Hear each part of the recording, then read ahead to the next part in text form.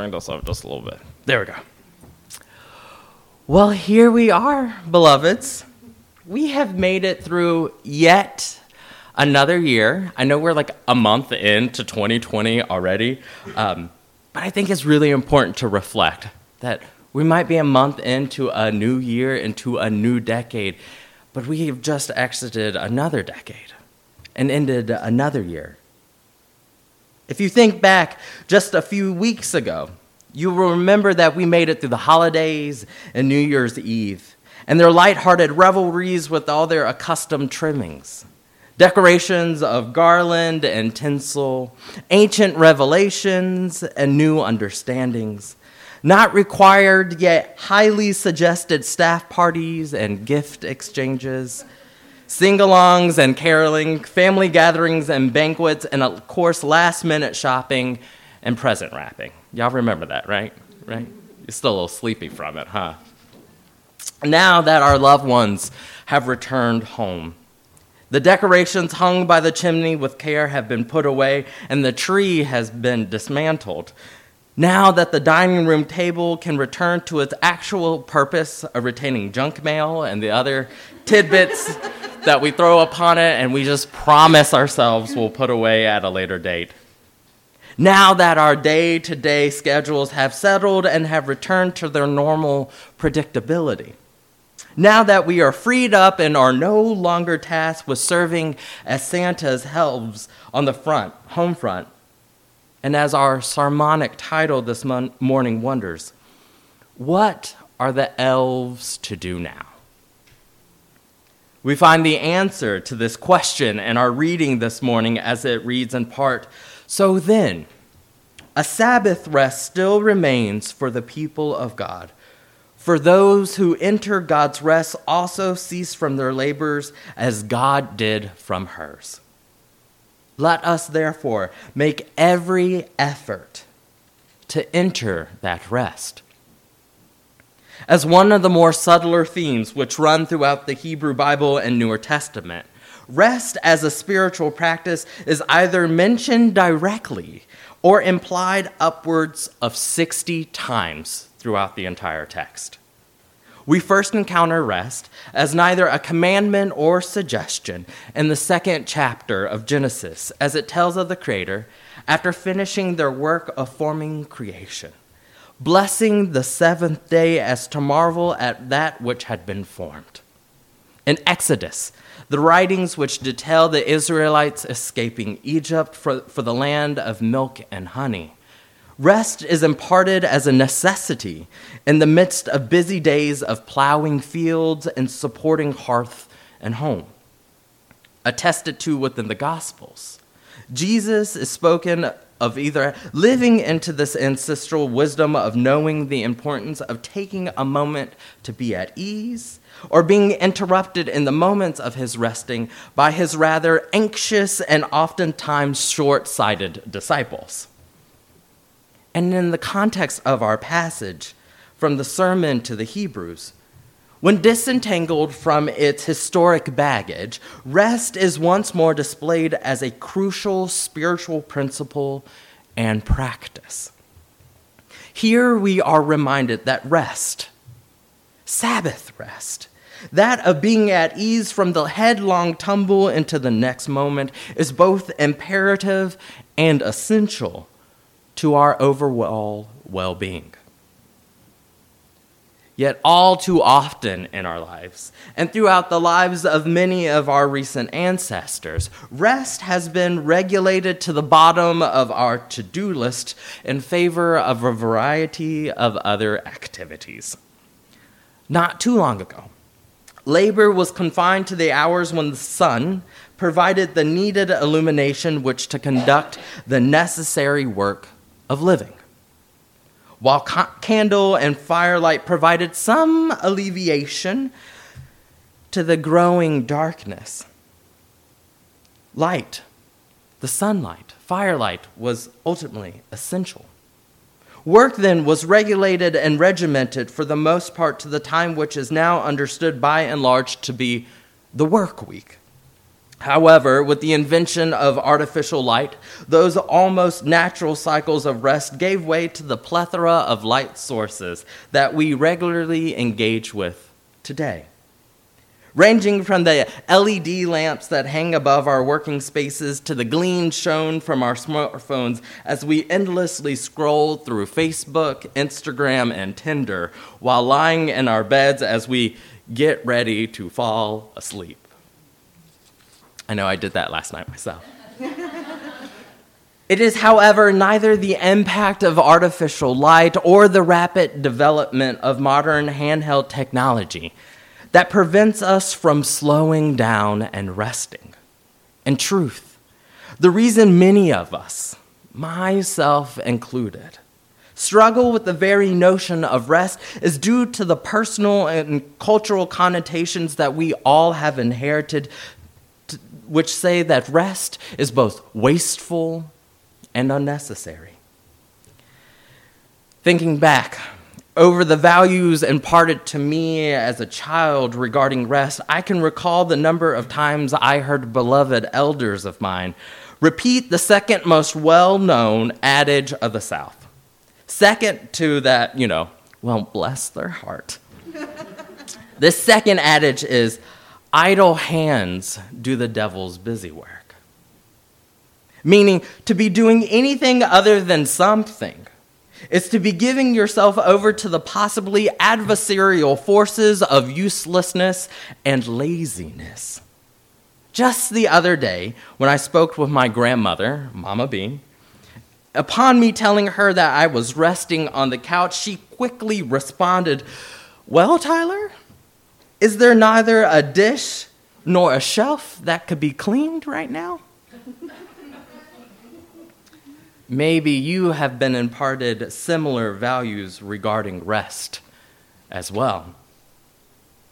Upon further investigation into why we are individually and culturally disinterested and in many ways utterly unwilling to rest, is due to how we have come to understand our own worth as being a byproduct of what we do and what we can produce in any moment.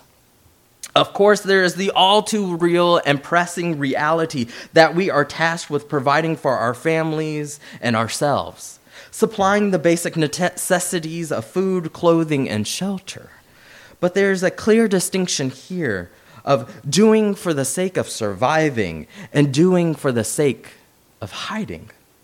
Hiding from personal and societal judgment, which all but damns us for what we have done or have left undone. This drive to always be on the go is ever more encouraged and applauded and admired in our nation's insatiable thirst for immediacy due to capitalism and its supreme ability to thingify and quantify every dang thing. Maybe you have felt this in your life once before. How then, when so many of us have been taught and have ultimately internalized this harmful practice of rejecting rest, how might we learn about and find another way towards wholeness and well-being? Throughout this month, I have been exploring the theme of resistance as a lived practice. Defined as the refusal to accept or comply with something, resistance is best understood, I think, as a practice lived out in both specific and over the course of time. Both specific moments and over the course of time.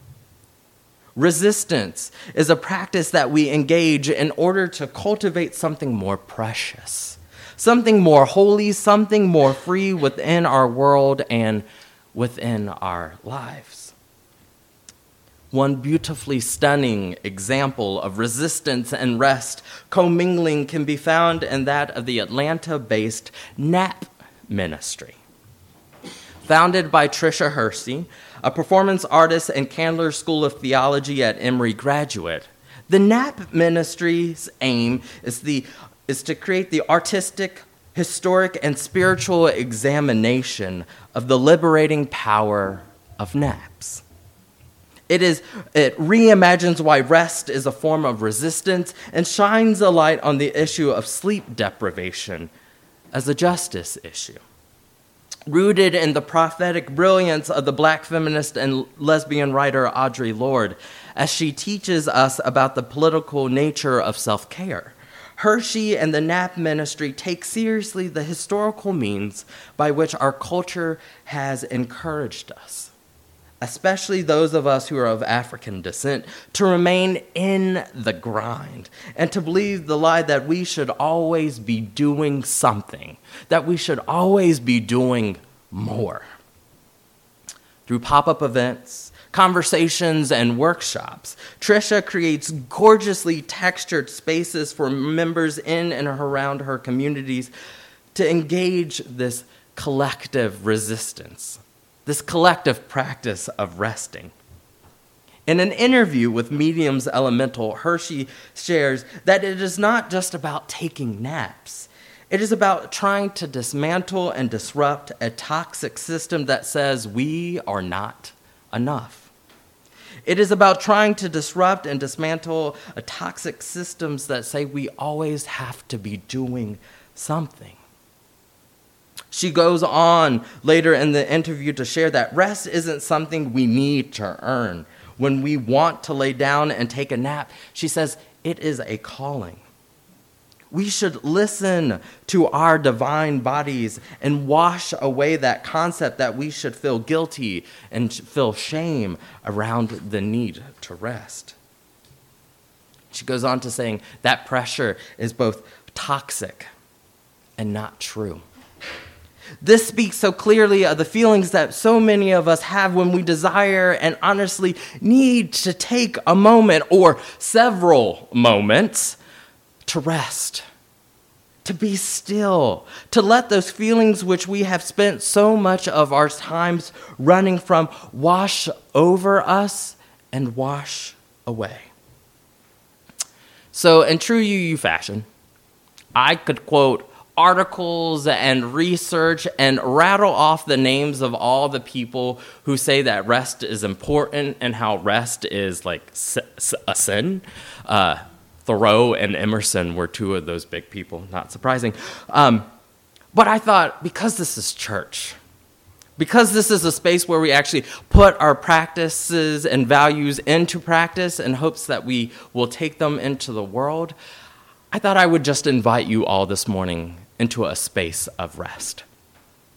And so, let's do that.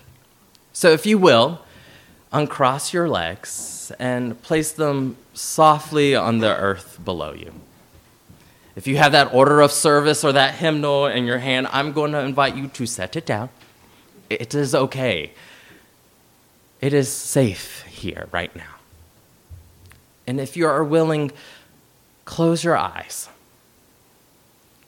and settle into this space to breathe.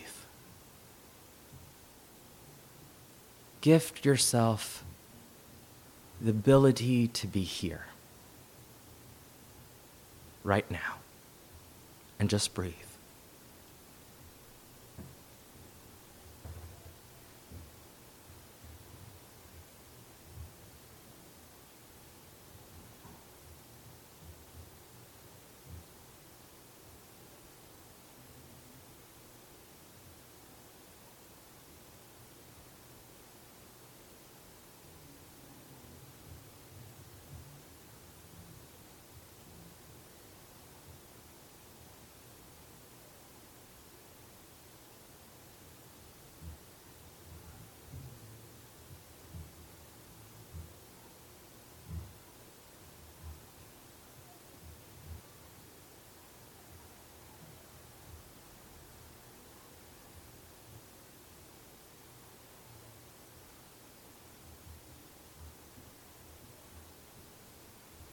As you continue to rest, with your eyes closed and a heart open, I read to you the words of the NAP Manifesto.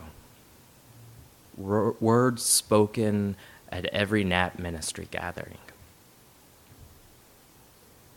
The doors of the NAP temple are open. Won't you come in? This is an invitation for weary souls to rest. This here is resistance. This here is a protest. This is a counter narrative to the lie that we are all not doing enough.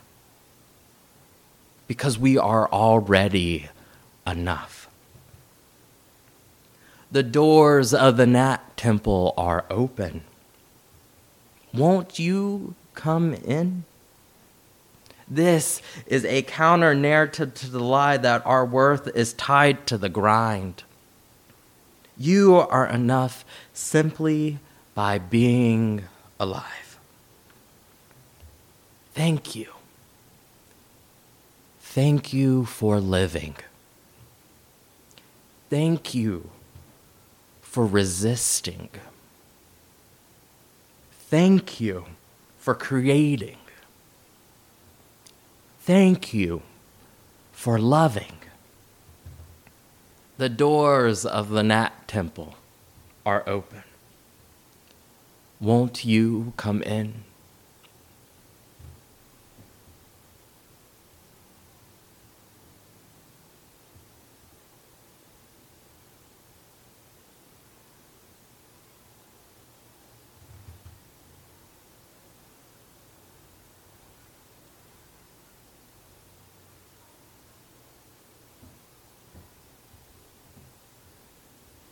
Whenever you are ready, I invite you to slowly wiggle your hands and your feet.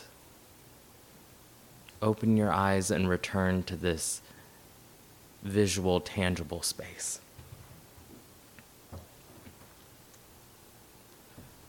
Part of the task of any minister or preacher is to remind the gathered community of the good news that is to be had.